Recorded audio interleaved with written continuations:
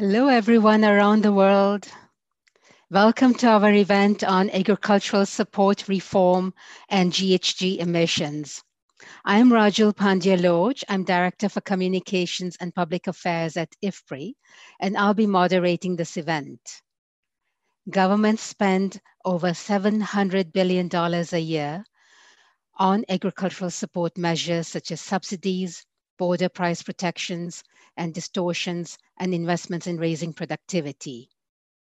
Policymakers have little information on the implications of agricultural support for emissions.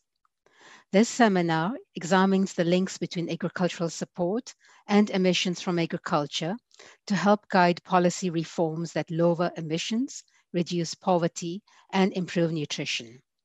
Thank you for those of you who are joining us for this special virtual event, and thank you to those of you who are going to be watching the recording in the days and weeks to come. We are eager to hear from you and to participate in our Q&A session that will follow the brief presentations. Please submit your questions using the chat box. You can also post questions on Twitter during the Q&A session using the hashtag AskIFPRI. We have an exciting program lined up for you, and we'd like to call on our first two speakers, and they are Will Martin, who's Senior Research Fellow, and Valeria Pinheiro, who is Senior Research Coordinator, both with the Markets, Trade and Institutions Division at IFPRI. They'll be making a presentation together. And without further ado, I'd like to call on our first speaker, Will Martin. Will, over to you. Okay, thank you. Thank you very much, Rajul, for that very kind introduction. It's our pleasure to present this work done with our colleagues, David Laborde, Abdullah Al-Mamoun, Simla Tokos, and Rob Voss. In our next slide, we turn to the research question, which is essentially the one that Rajul mentioned: how might the vast amount of agricultural support be repurposed to better serve environmental, economic, resilience, nutritional goals? So on our next slide, we look at the roadmap for today's short presentation. The first question is, what's the nature of the agricultural support we're talking about? Second, I'll talk about agricultural greenhouse gas emissions, the pattern and nature of that. Then I'll hand over to Valeria, who'll talk about the modelling of changes in agricultural support and some results on the impacts of reform on greenhouse gas emissions. Now, in our next slide, I'll just mention some of the numbers. 51 countries covered by the OECD in 2015-17 provided $483 billion per year in agricultural support. Another $86 billion per year on services such as agricultural innovation, infrastructure, storage of grain, and so on. Goods that are resources spent on agriculture but not directly given to farmers. Much of the support to industry goes to industries such as beef, milk, and rice that generate most of the agricultural emissions, as we'll find out.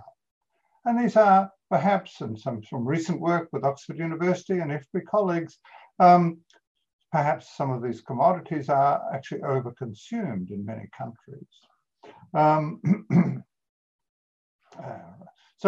Most direct support comes from trade barriers, not fiscal subsidies. Comes in three main forms: subsidies, trade barriers, and decoupled support. On the next slide, agricultural protection. I think the general sort of stereotype is that agricultural protection is very high in rich countries.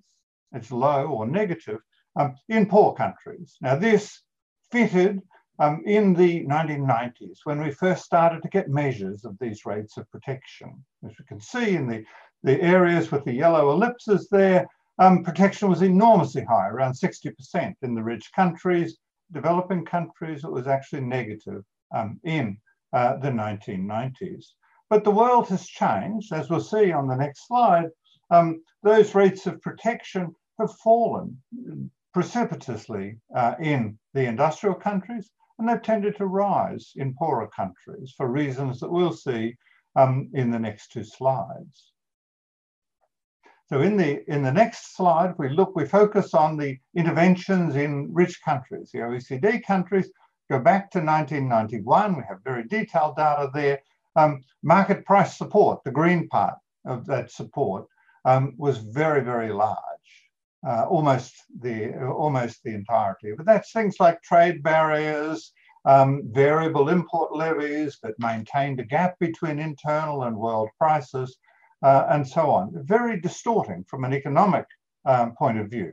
Domestic support, that's subsidies paid by governments and as subsidies to farmers, was much, much smaller.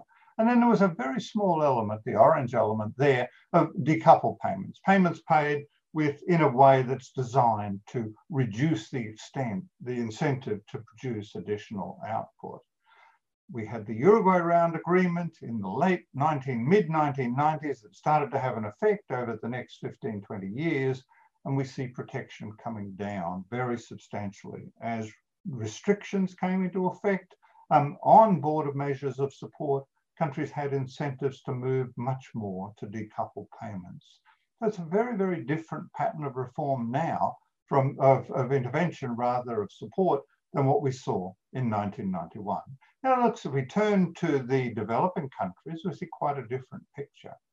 Back in 1991, and this is the set in the developing countries on the next slide, the set of countries covered by OECD. It's a very large, important set of countries. Market price support was negative, as we mentioned before. Subsidies, domestic support, fertilizer subsidies, output subsidies, water subsidies, and so on were positive, but the net effect was negative, the yellow line. But as we've moved over time, as I mentioned, that support has become positive. So it's really quite a different world from the one that many of us have in our mind as what the form of subsidies actually is. And it's something we need to keep into account. Now, if we move on to the next slide, just to take a snapshot, 2016, 2018, market price support, still extremely important, 200 billion per year, coupled subsidies, 178, the decoupled subsidies, 66, and then general services. This is the basic time period we're looking at for our modeling work. If we look at the import protection, as I mentioned, high protection to rice, sugar, milk, and beef. Some of those commodities where it's very, very intensive, very emission-intensive commodities. We now start to look at the emissions from agriculture. If we could just move to the next slide. So agricultural emissions, next slide. What we see here is just how important these are in the scheme of things. The agriculture part that we'll examine in detail today, the implications of those changes, are about 10% of total emissions, and important. But land use and land use change, the influence of agriculture on emissions through things like deforestation, another 11%. So we're talking almost a quarter of total emissions. It's something that can't be ignored if we're to be effective in reducing global emissions and the implications of that for climate change. If we move to my last slide in my last minute, where do these emissions come from agriculture? They're not just a uniform set of emissions, they're very tightly concentrated in two commodities, in beef and in milk, account for about 2/3 of total emissions. Where do those emissions come from? For this work, we prepared a database that looks not only at the commodities that are linked to emissions, but the form of emissions, because we need that to analyze the consequences of reform. Enteric fermentation, that's the fermentation, the emission of mainly of methane that comes from the ruminant digestive process as cellulose from grass is broken down to produce livestock products. So that's the most important. The next is dealing with manure from beef and dairy production, very, very important set of emissions there. If you look at rice cultivation, that's the third biggest. Most of that is methane from flooded fields. So those are the areas of agricultural production where we get a lot of emissions. There's still some from other cereals and so on. But when we look at reform, what happens in those commodities, milk, beef, and rice, are going to be particularly important. So at this point, I'd like to hand over to my co-author, Valeria Pinheiro, who will begin on the next slide, examining the implications of changes in emissions. Hi, everyone. I would like to thank everyone to joining us today.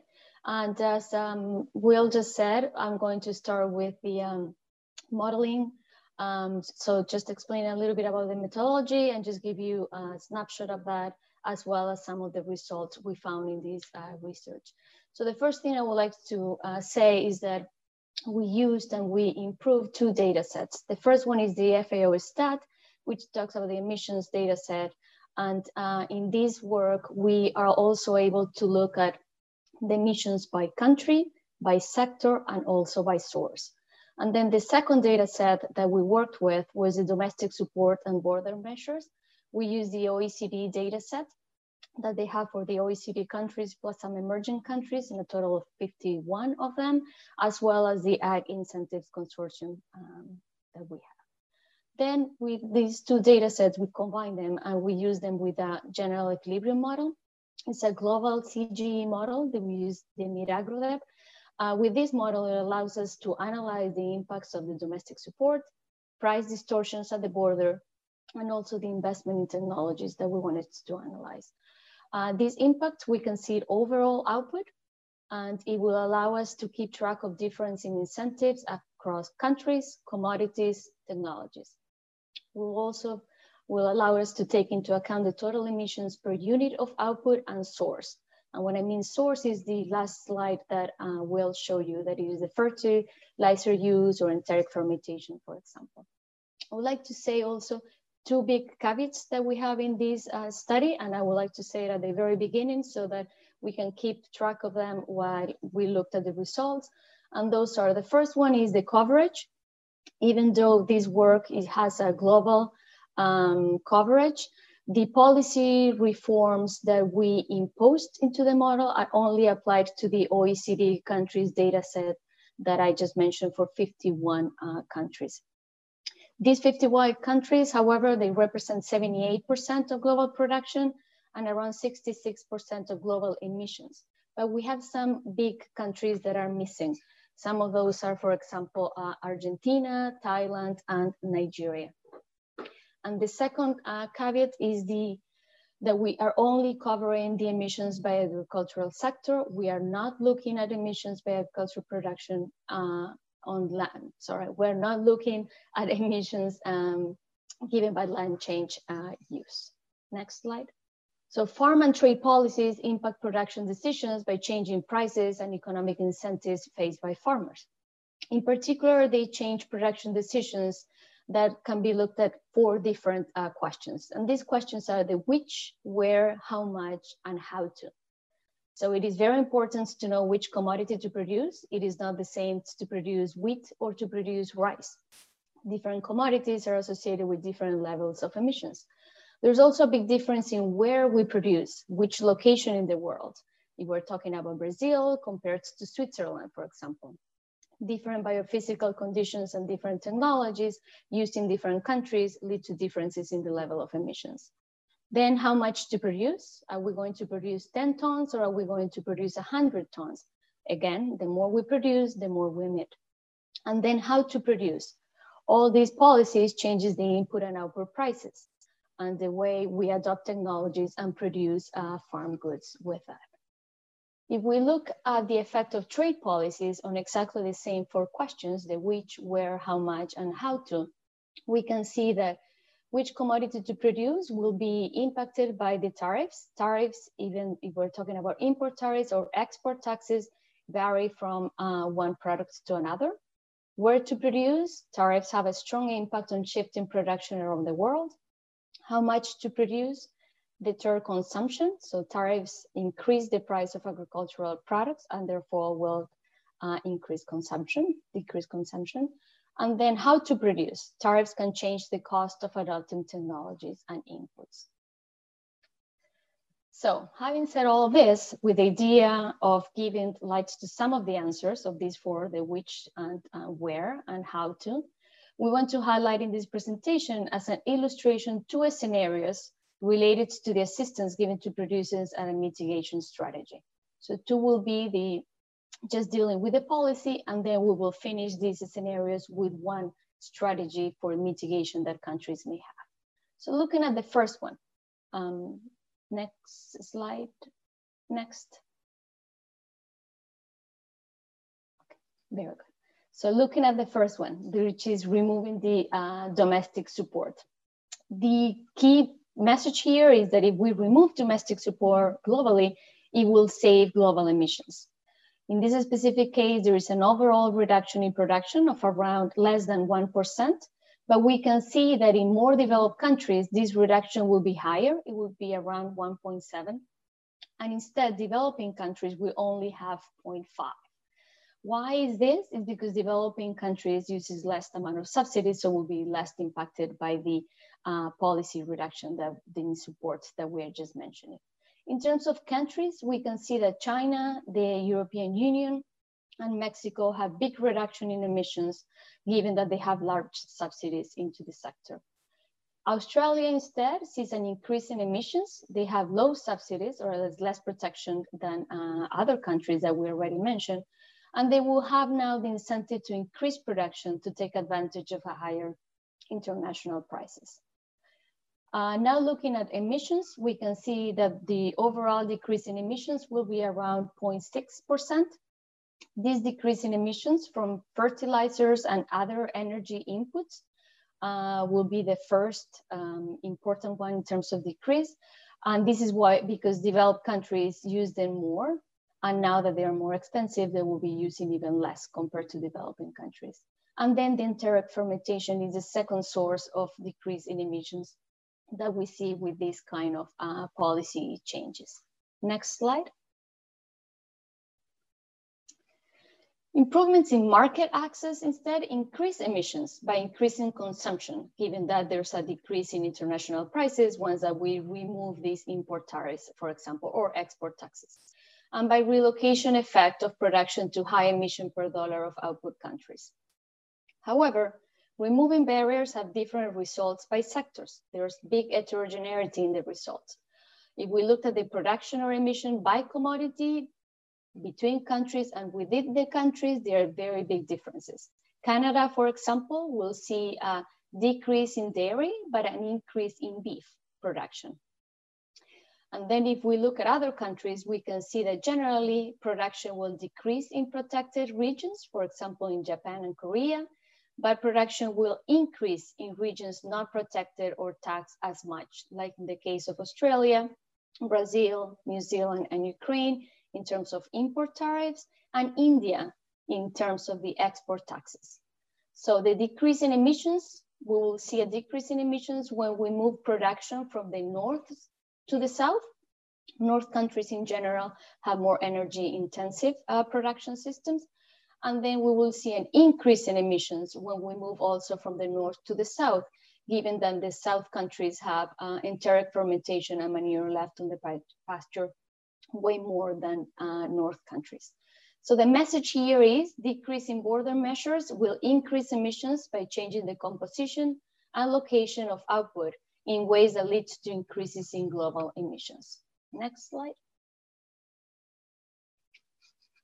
So this is the key question. Are we surprised by these findings that current trade policies are limiting emissions globally? And the answer is really no. We know that high prices limit consumption and therefore reduce the scale of production. We also know that current policies shift production from developing countries to more advanced and protectionist economies. And these same developed countries have better technologies and lower emissions per unit of output for many products. But as we saw earlier, not in all products, some of them, the ones that we mentioned before, and we will go over these also in the conclusions. So free trade maximizes economic efficiency in a system without externalities. That's what theory tells us all the time. And that's But with the lack of market for emissions and some other externalities, free trade could not deliver an optimal environmental solution, not the right incentives for the three objectives, if we want to say profitability, productivity, and environment outputs. So in looking for a solution, we need to address the externalities at the source. And by this, we can use developing technologies that directly reduce emissions per unit of output, factor technological adoption, especially in developing countries, to realign economic and environmental efficiency, and address the issue of pricing of the GHG emissions, something that the carbon markets, it is not very well developed at this point. So concentrating more in this last of what can we do in order to overcome these issues that we found. Next slide. We did also a couple of other scenarios in terms of more thinking of a mitigation strategy. So what can we do to really switch the gears and make it a positive change in terms of saving emissions in the agricultural sector? So we know that productivity gains tend to reduce emission intensities of agricultural products through changes in production processes or through more efficient use of inputs. So we did two specific scenarios. The first one, we did a productivity change that saves all factors and intermediate inputs, so all of them. And then the second one, we did a productivity change that reduces emissions, but without really touching any of the productivity change. So the first scenario will decrease emissions, but it has a rebound effect because it lowers the cost of the finished goods to consumers. They demand more of it. That increases in output is the source of the rebound effects. This effect will be smaller once we include that land use changes.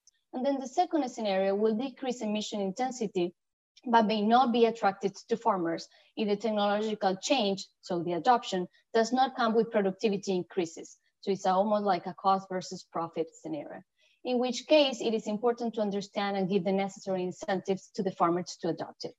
The message here is productivity growth is important because it can help us with income growth and resilience to climate change. Next slide. So what are our next steps? We should broaden the coverage of measure, expand the OECD database that we already have. We should also think more about production methods and technologies. We should incorporate land use change and emissions from deforestation, and this is the big one. And then last, consider broader range of repurposing reforms, in this case to also expand it in looking at not only profitability and productivity, but also to be able to include environmental good outcomes. An example of this could be, for example, cross-compliance programs in the European Union. And what are our conclusions? We know that agricultural support is high and agricultural and land use emissions are close to a quarter of global emissions. In this study, we highlighted that subsidies to emitting commodities increase global emissions, trade barriers reduce emissions by reducing global demand, and productivity enhancement cuts emissions. Final message I want to leave is there is need to think about the best ways to repurpose agricultural support in order to achieve a wider objective, which is farmers' income, productivity growth, but also to add here the environmental outcomes. It is important to not forget about investment, R&D, and technologies that can help in reducing emissions. Thank you very much, all. Thank you very much, Vil and Valeria, for your very interesting and intriguing presentation. I expect we'll get some questions further on, but let me remind our viewers that a copy of your paper is available on the event website. Let me now move to our panel of distinguished commentators and discussants. We have 3 of them, very lucky to have them with us. And our first discussant is Madhur Gautam. Madhur is the lead economist at the World Bank Group and known to all of us. Madhur, over to you. Thank you, Raju, and thank you to IFPRI for the opportunity to participate in this event. And of course to Vil, Valeria, and the rest of the team for an excellent presentation and a very high quality paper and high quality research. I have a few comments. I don't have a lot of comments, and that comes with full disclosure that I have been associated with this work for a while now, from its inception. This research is part of a broader World Bank effort that's leading into a broader, wider study entitled Realigning Agricultural Support for Climate Smart Agriculture.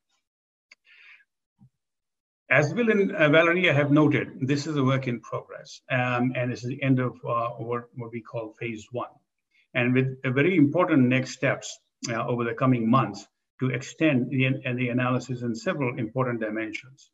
Among these, the top priorities are, in addition to the economic, looking at the economic impacts in terms of distributional impacts on different types of households, is to incorporate land use change. And second is the impacts on resilience. And this is in line with what Valeria mentioned towards the end, the objective of the overall study, which is to contribute to the triple wins, that's productivity, resilience, and environmental sustainability. That said, I just have 3 small comments. One is a caveat. I think it's important to remind ourselves that the results are based on 51 countries. Detailed data on 51 countries. Yes, those are quite large in terms of the overall contribution to global output. But it is important, and as part of the Agriculture Incentives Consortium, it's important to expand that coverage and to bring in more countries under the net, to look at and how the policies and support systems are structured in other countries. The second, and this is, in looking at what we have, even from this sort of analysis that we have on the table, there are a couple of very interesting and critical insights that come out. And my takeaways on this are, one, is the need to focus on innovation. Technology is important not only for productivity, but also for environmental sustainability.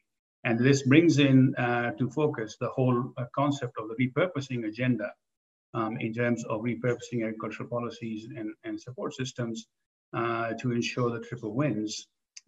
This is also, the finding is also important from the point of view of the ongoing debate, and the debate that's been going on for some time.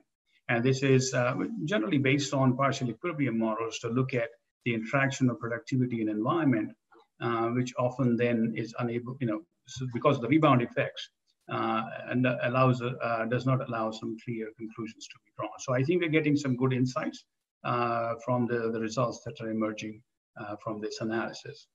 The second important point is the need to internalize the cost of externalities. And this finding is important because it is very much in line with some recent studies that have come out. One is the WRI's, World Resources Institute's, Creating Sustainable Food Futures, as well as the Eat Lancet study on diets from sustainable food systems, which basically are calling for modifying consumption patterns. And the results here point to the importance of policy levers, and it points to a specific policy lever that can be very useful in trying to achieve that outcome. Overall, these results highlight the importance and relevance of policy changes in moving the current food system to one that is much more resilient and sustainable. And this becomes even more relevant in today's environment and what we see today, what we're dealing with today in terms of the COVID impact.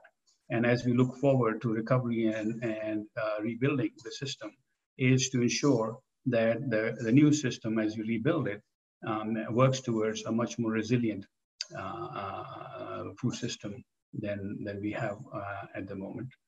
And this is a very high priority. The transformation of the food systems is an extremely high priority for the World Bank.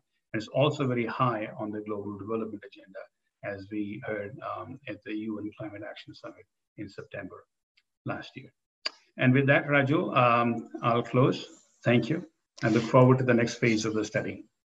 Great. Thank you, Madhu, for your comments. And I'm sure we'll be following up in a few moments.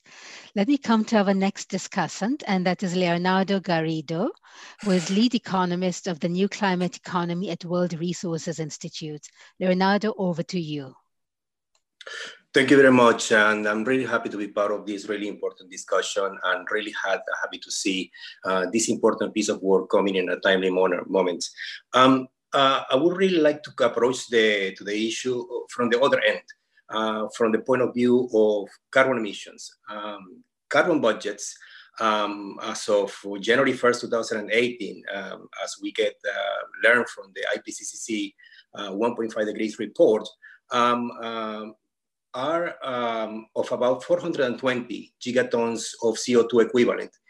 This is the amount of carbon emissions that we can afford to throw into the atmosphere in order for us to remain within the 1.5 degrees targets that is defined by climate global goals.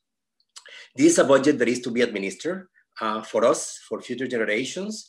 And what happens is that this budget that was 420 gigatons back then, and there is now of 340 gigatons, considering the rate of emissions in the last 2 years of about 40 gigatons. This budget at current paces of emissions that we are seeing is going to be exhausted before 2030. What happened is that for us to remain with this carbon budget through 2100, emissions need to fall at a rate of about 11% per year between now and the end of the century.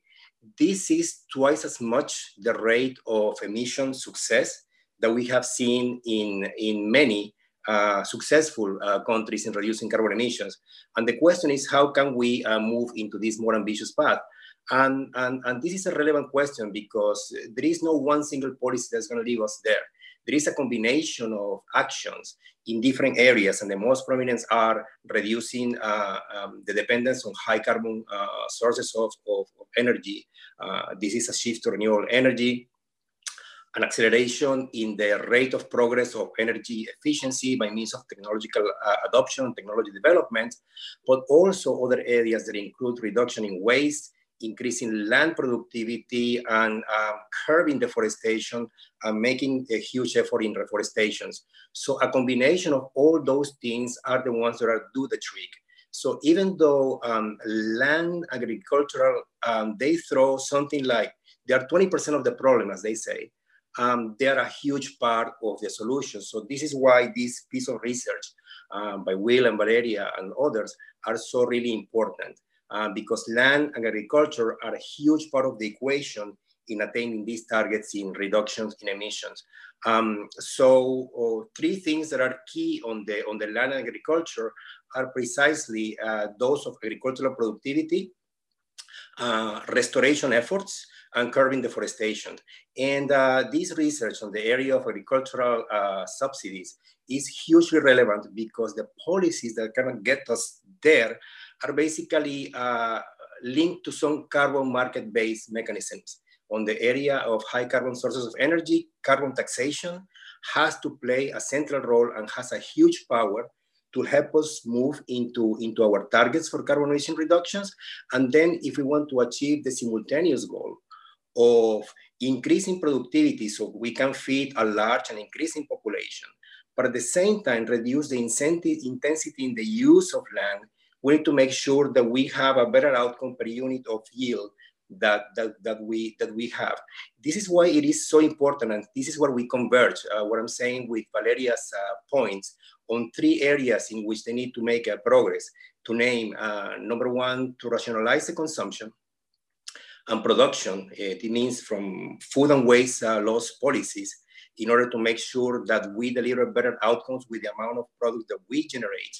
That we have better technology, especially in emerging economies, so they can attain their targets of increased productivity while delivering that in an environment of lower emissions, and then correct the market externalities. So free trade policies can play the role of delivering simultaneous targets of increasing efficiency, delivering outcomes in terms of productivity and yields, but also of reducing the carbon footprint, because as we in the NCE and in the Food and Land Use Coalition, we are basically believe that these are the channels through which we can deliver better and more inclusive economic targets. So very happy to see this work and very supportive of what you are doing over there.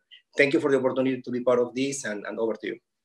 Thank you, Leonardo. Thank you for your remarks, and I know we'll be coming back also.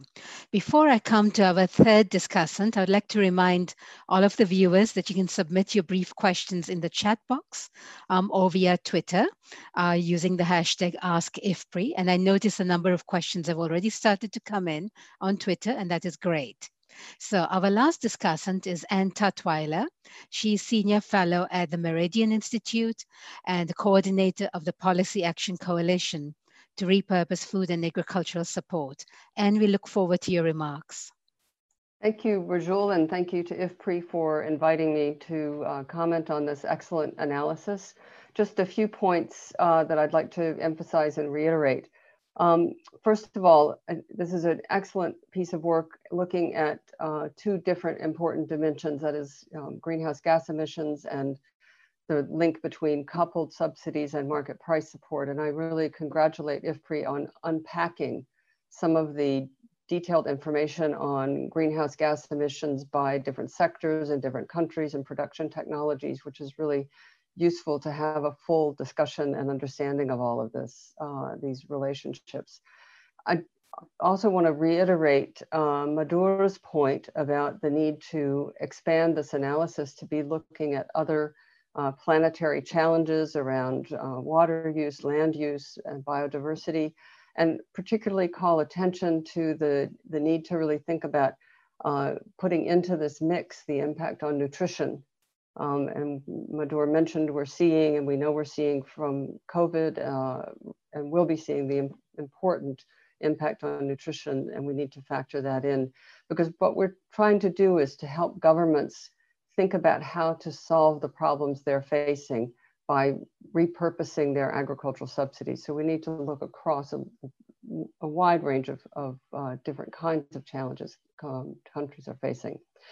The third point I wanted to make is, of course, this is a modeling exercise and it's a thought experiment, and the way models work is we shock the model and tell it we're going to eliminate all subsidies and all border measures. And of course, that's not what we're talking about. We're talking about how do we repurpose those existing subsidies and price supports to obtain better results on environment, better results on nutrition. And so I think when we are presenting this analysis in public fora, we need to really be clear that this is helping us to understand what the trade-offs are, but we're not advocating for going to zero subsidies. We're advocating to use the government support that we have in a different way to achieve desirable outcomes.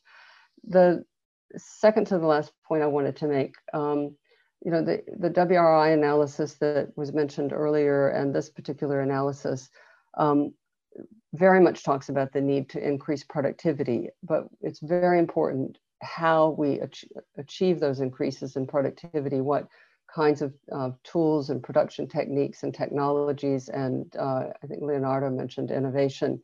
So I'm very careful that we don't leave people with a message that, oh, if we just increase productivity, everything's going to be okay. It matters how we do that. And then, sorry, now second to the last point, the other thing that comes clear from this analysis is that one size does not fit all, that different countries have different production possibilities. And just to say we need to repurpose subsidies in XYZ way will not fit with all the different countries that are interested in moving forward on this agenda. So this disaggregation and a need to add more countries into the mix is really important. And then I will close with just a short mention of the Policy Action Coalition to repurpose food and agriculture support. This was an initiative that was launched as part of the Just Rural Transition during the Climate Action Summit last September in New York. It is a coalition of the willing. We have about a dozen countries who've signed up directly, but a number of others who are speaking with the World Bank who are interested in moving forward to along this agenda to repurpose their food and ag subsidies so that they deliver on a different set of outcomes. We have a number of knowledge partners who are part of this initiative, including the CG system. And of course, IFPRI is one of the leading centers helping to think about this analysis. And of course, the World Bank, where we are collaborating with the bank in this initiative on helping to develop a toolkit for countries to understand what their trade-offs are and what their options are. And I understand, Rajul, that IFPRI will be putting up the very wordy slides that I had submitted that give a lot more detail and background about the Just Rural Transition and the Policy Action Coalition and the members of those two initiatives. So with that, thank you very much and appreciate the opportunity to be here. Thank you very much, Anne. Yes, indeed, we will be making your slides available for those who want to have more information along with the paper. Will and Valeria, I'm sure you will agree with me that our three discussants have given us very good food for thought, very interesting comments, and I'll come back to you later if you want to reflect. But in the meantime, we move over to the Q&A portion of the program, and I see a number of questions and comments have been coming in. So why don't I go ahead and take them one by one, and I will remind our various participants, please go ahead and submit your questions in the chat box or using Twitter with the hashtag AskIFPRI. The first question that has come in, I would like to direct that to you, Leonardo. And this is coming in from Jose Luis Gicoma, who is director for the Ethos Public Policy Lab in Mexico and ex-vice minister in Peru. He asks, in the midst of the pandemic, let's not forget about climate change, which can change our lives in the long term, as well as what is happening now, and how to reduce emissions from agriculture. I know you've talked a little bit about this, Leonardo, but do you want to reflect further on his very specific questions about reducing emissions from agriculture? Sure, thank you very much. This is an excellent question and very timely. I think it gives an opportunity to rethink about what should be the model of reflating the economy, of regrowing it, of making sure that it's sort of pick up the rate of economic growth, but under conditions in which it is more resilient, that is more inclusive to all. And I think that the message of COVID-19 is very clear in a sense that policies to reduce carbon emissions, to increase agricultural productivity, are policies that have more robust, and they have the ability to sort of to do away with situations such as this one. So I think that everything that is happening as sad and as it is this day sort of give us a reminder about the need to move into these sort of robust policies that increase resilience in order to deliver better economic outcomes, and that include those in the agricultural sector, of course. Thank you very much, Leonardo. Our next question comes from Arvind Padi, who is the country director for ICRISAT in India. And Arvind, it's lovely to hear from you. He notes that the COVID-19 management is obviously the topmost of the policy agenda now. In such a scenario, how would it impact priorities such as climate resilient agriculture to mitigate climate change? Leonardo, I'll come back to you on this one, and I will also ask if Madhur or Will would also like to reflect on this. But let me begin with you, Leonardo. Can you repeat, please? There was yes. a glitch on the COVID. Yes, indeed. With the COVID-19 management at the topmost, how would it impact the priorities such as climate resilient agriculture to mitigate climate change with COVID-19 taking so much attention? What is the impact on these climate change priorities? Sure. Apologies because of the communication was not good before. No, I just to reiterate, I think that the main lesson from COVID-19 is that resilience is at the center of what we need to do in order to make sure that we have more robust production system, including value-added chains. So one of the things that we need to make sure is that all the policies, including agricultural tariff subsidies and the whole scheme on trade is such that there is conducive to increase this resilience and to increase basically the robustness of the value-added system to deliver better economic outcomes on their more low carbon environment. Thank you. And Madhur, did you wish to also comment on this? Yes, absolutely. I think at this time, responding to the COVID health crisis and the immediate impacts in terms of food security are extremely high priority. And at this point, that cannot be argued against.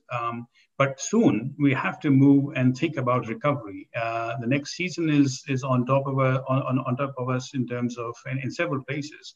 And the question is, how do you want to build back and in the long run? And this is why, as Leonardo says, resilience is at the center of this, and resilience is in the longer term directly related to climate change.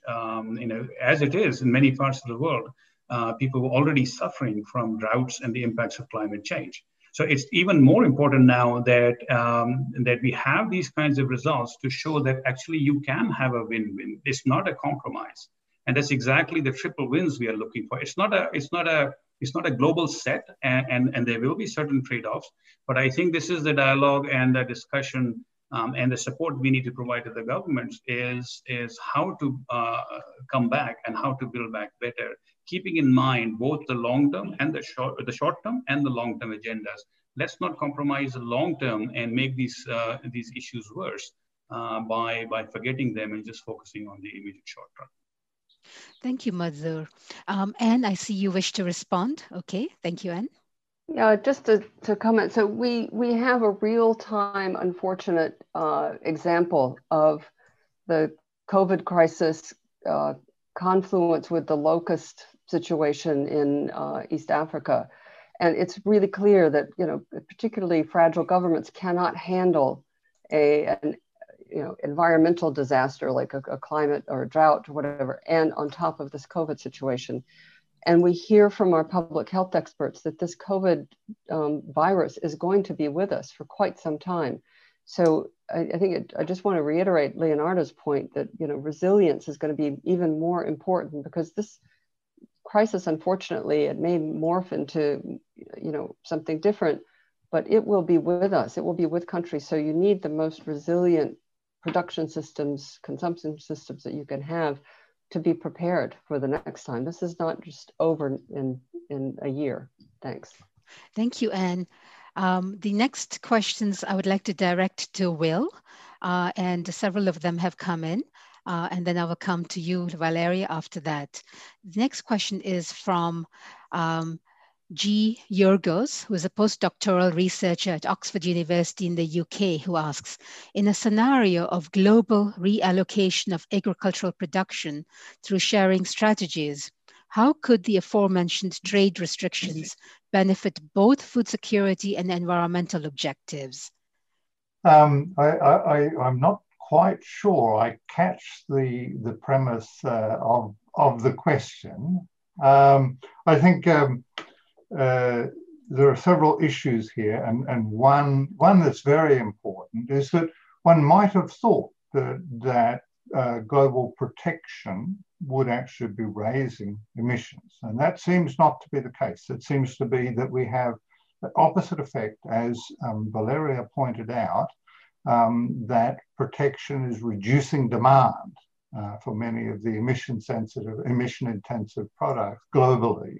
Things like rice in Japan, for instance, that very high protection is shrinking demand more than supply.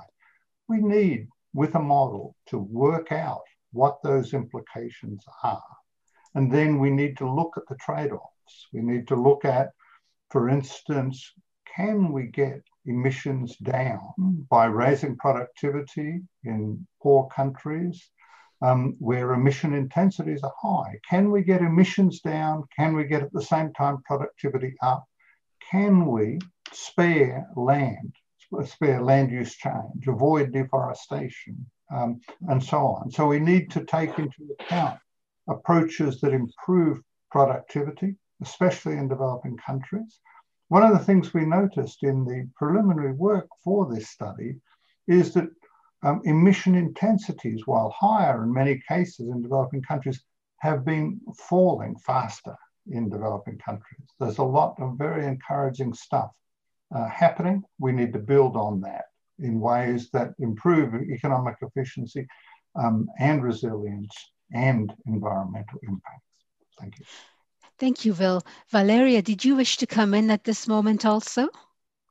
Yes, I would like to say, again, I couldn't really quite understood the question, the beginning of the question, but just to switch around Will's answer to complement a little bit, just in case that was not exactly what he was asking.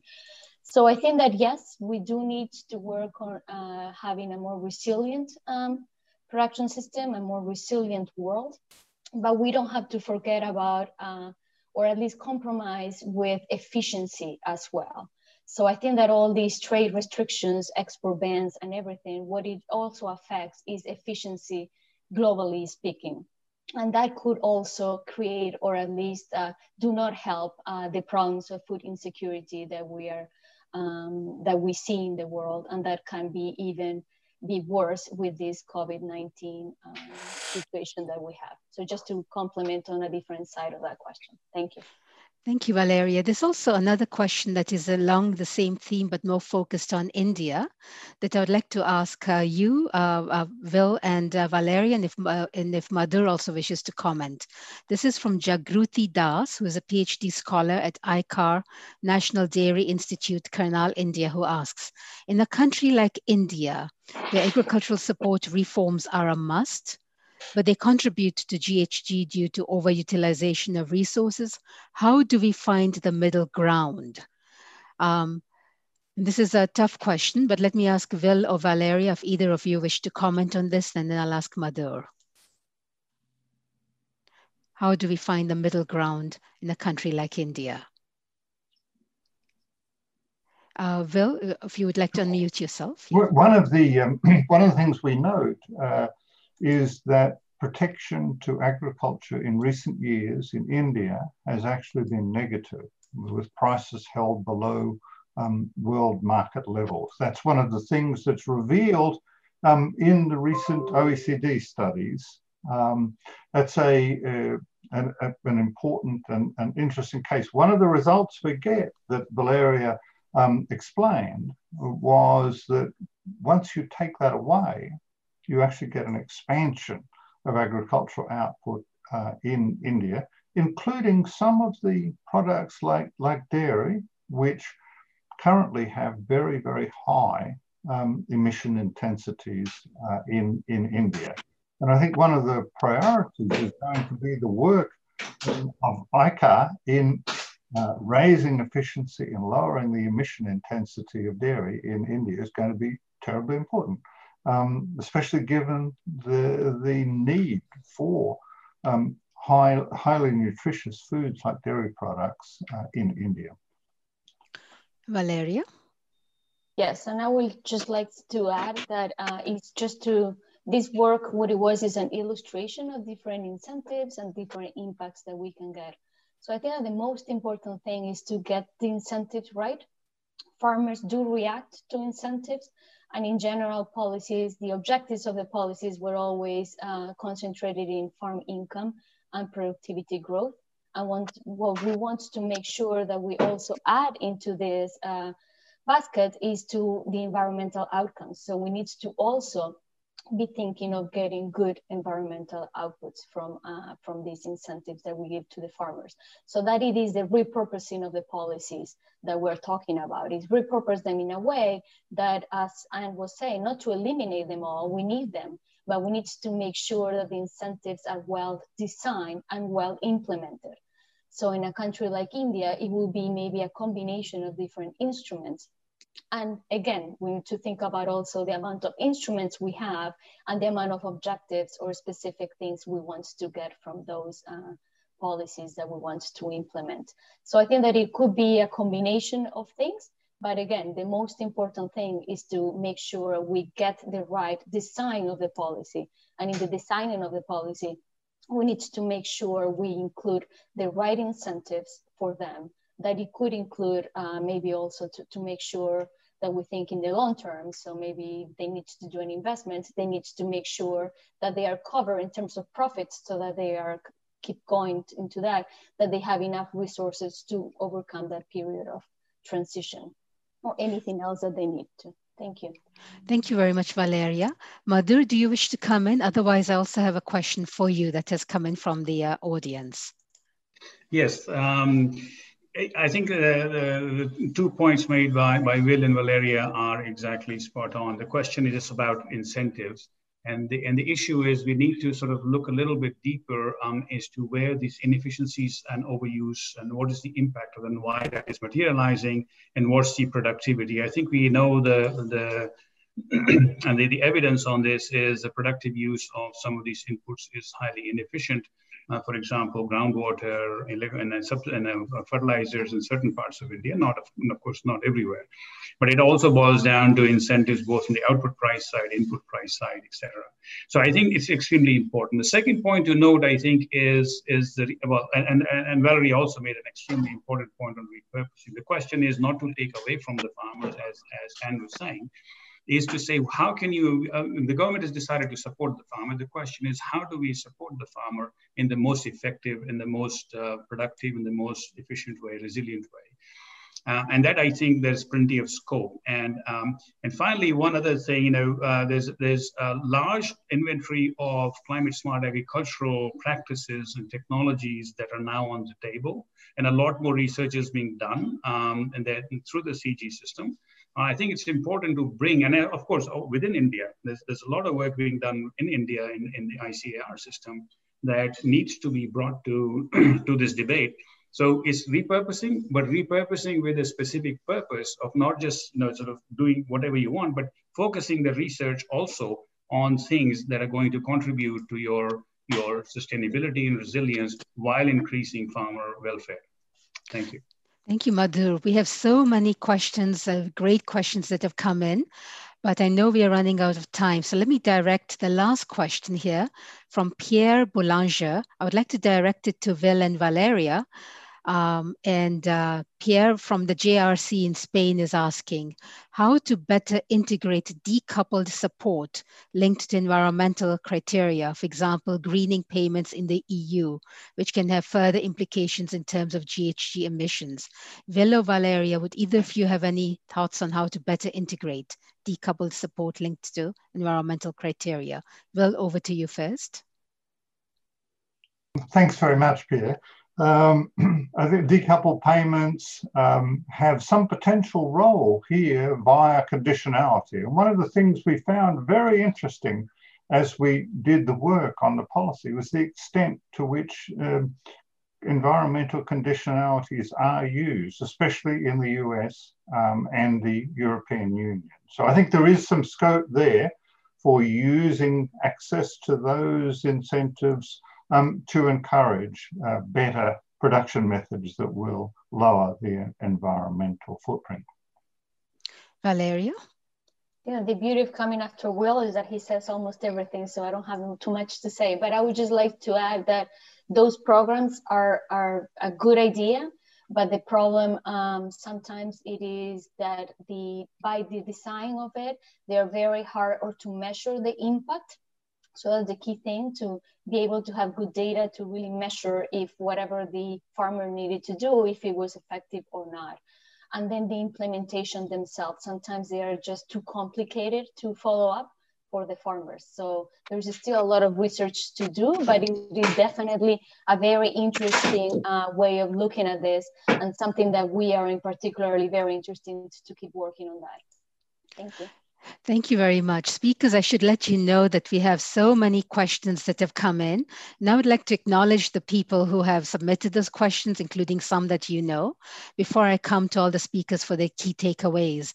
But a big thank you to Ruchi, to Zainal Abdin, to Ibrahim Kaura, to Saeed Zawrali, to Ramesh Deshpande, Stefano Tiano, Caroline Odoz, Jagdish Dubey, Tim Weiskell, Robinson Elijah, Brian Bruns, who we know well, who had a very specific question on modeling for you, Valeria, Lorraine Potter, Kaka, Nadiradze, Guillermo Zabella, and many more names that are still coming in, Manzoor Hussain, and so forth. Our apologies that we can't take all your questions and comments, but truly appreciate that you joined in. At this point, I would like to come over to our speakers for them to share their final takeaway messages that they would like to leave the audience with, and we will go in reverse order.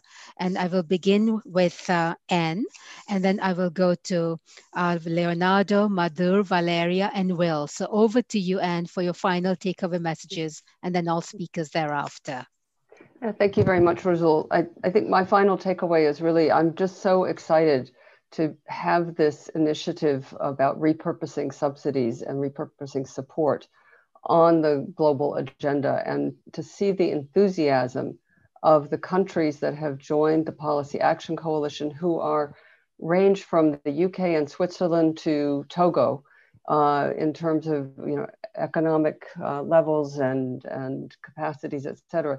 The political recognition of the need to do this is so important, and the analysis that has been presented here, and I'm sure the future analysis that will be done, is going to help those policymakers make good decisions about how to use their public largesse to help support these planetary goals. Thanks a lot. So thank you. I just want to say that this research is really at the heart of what needs to be done in order to attain these complex targets of reducing simultaneously carbon emissions and attaining development goals. So, so I want to congratulate, to acknowledge this work. More of need is needed, and just to say that one of the things that is emerging, and this is out of the work that we are doing at the New Climate Economy, is that all these policies for getting the prices right, for doing these adjustments in the policies, including low carbon policies, are really at the heart of delivering better economic outcomes and more inclusive outcomes for the people. So welcome the continuation of this line of work. Thanks. As with Anne, I think the questions just reiterate and re-energize us in terms of looking at the importance of this work as we move forward. And this is, and the next stage is, to us, the study is sort of foundational in the sense of developing a model, which of course needs to be built up and built out, but it's a start to look at looking at these kinds of trade-offs that we now need to take to the country level. And we'll be working with Anne and the Policy Action Coalition to start applying this modeling effort, bringing in the relevant dimensions and doing the analysis in a much more contextually relevant and in a specific way, so that we can actually provide the right kind of guidance. There are lots of issues, number of things that need to be done, and we want to work with the governments to start to see, and as Anne said, there's a lot of interest in the governments to try and move towards a much more resilient system as the climate change is already starting to bite. And I'm sure in post-COVID period, there will be even more focus on resilience and the need to focus on resilience. So we look forward to working with the Policy Action Coalition and IFPRI and to the further analysis on this. Thank you. And I just wanted to give one more, just emphasize the key message from our research, that it was that we illustrated the reduction of domestic support and border measures as a way just to give some ideas on how these support measures can be reformed or repurposed in such a way that they can not only support farm incomes and productivity growth, but also provide the right incentives for reducing greenhouse gas emissions. And that, for me, it was the interesting part of this, just to give an illustration in order to give us some looking forward to see what else we can do. Thank you. Great. And just to sum up, we've got multiple goals here, really, really fundamental, important goals like poverty reduction, resilience to climate change, mitigation of climate change. We're going to need multiple instruments to achieve those goals, getting prices for products, prices for carbon right. And we're going to need to look at productivity changes that can help us contribute to all of those goals, reducing land use change, and raising productivity, lowering poverty, improving resilience. We've got to use multiple instruments to get to those goals, and we've got to expand our choice of possible instruments by looking at research and development, structured research and development. Thank you. Thank you very much, Will and Valeria, for you and your co-authors for your very important paper. And we are all eagerly looking forward to the next stages of that work. And a big thank you to Madhur, Leonardo, and Anne for sharing their perspectives and comments, and the encouragement they're giving us also to continue this work for a post-COVID world. A big thank you to all our listeners and viewers. We appreciate your questions and comments.